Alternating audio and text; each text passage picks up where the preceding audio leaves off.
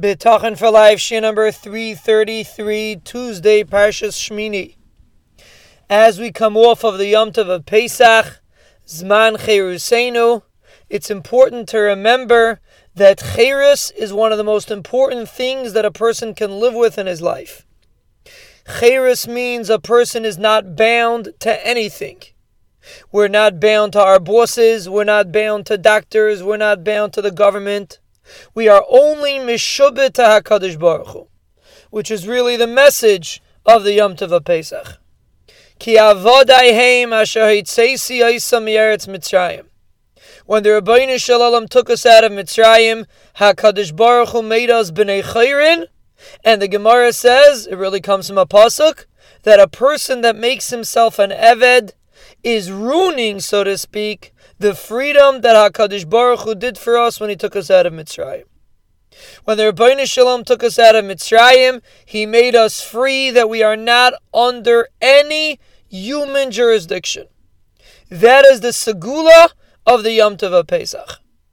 And being that we just came off of this Yom Tov, and a Yom Tov is not something that we just pass. A Yom Tov is something that we experience and we take with us. The more we internalize the concepts of Cherus, the more we realize that only HaKadosh Baruch Hu dictates our life, and nobody else can affect our life. Whatever HaKadosh Baruch Hu wants to happen will happen. There is nothing that anybody else can do that can change that. We have no reason to be afraid of anybody else. We have no reason to be impressed by anybody else. That is Cherus.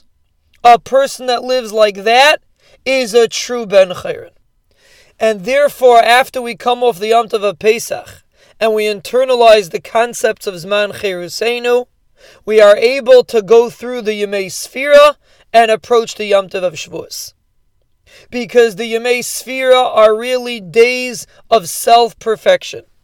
A person is supposed to purify his midas.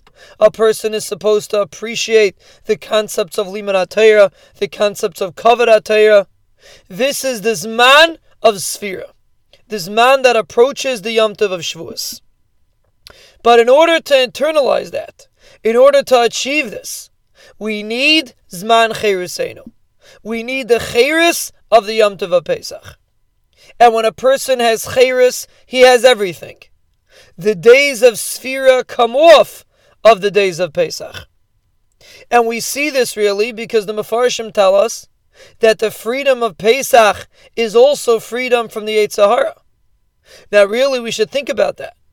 What does Pesach, which has to do with Amunah, which has to do with Cherus, what does it have to do with freedom from the Yetzer Hara?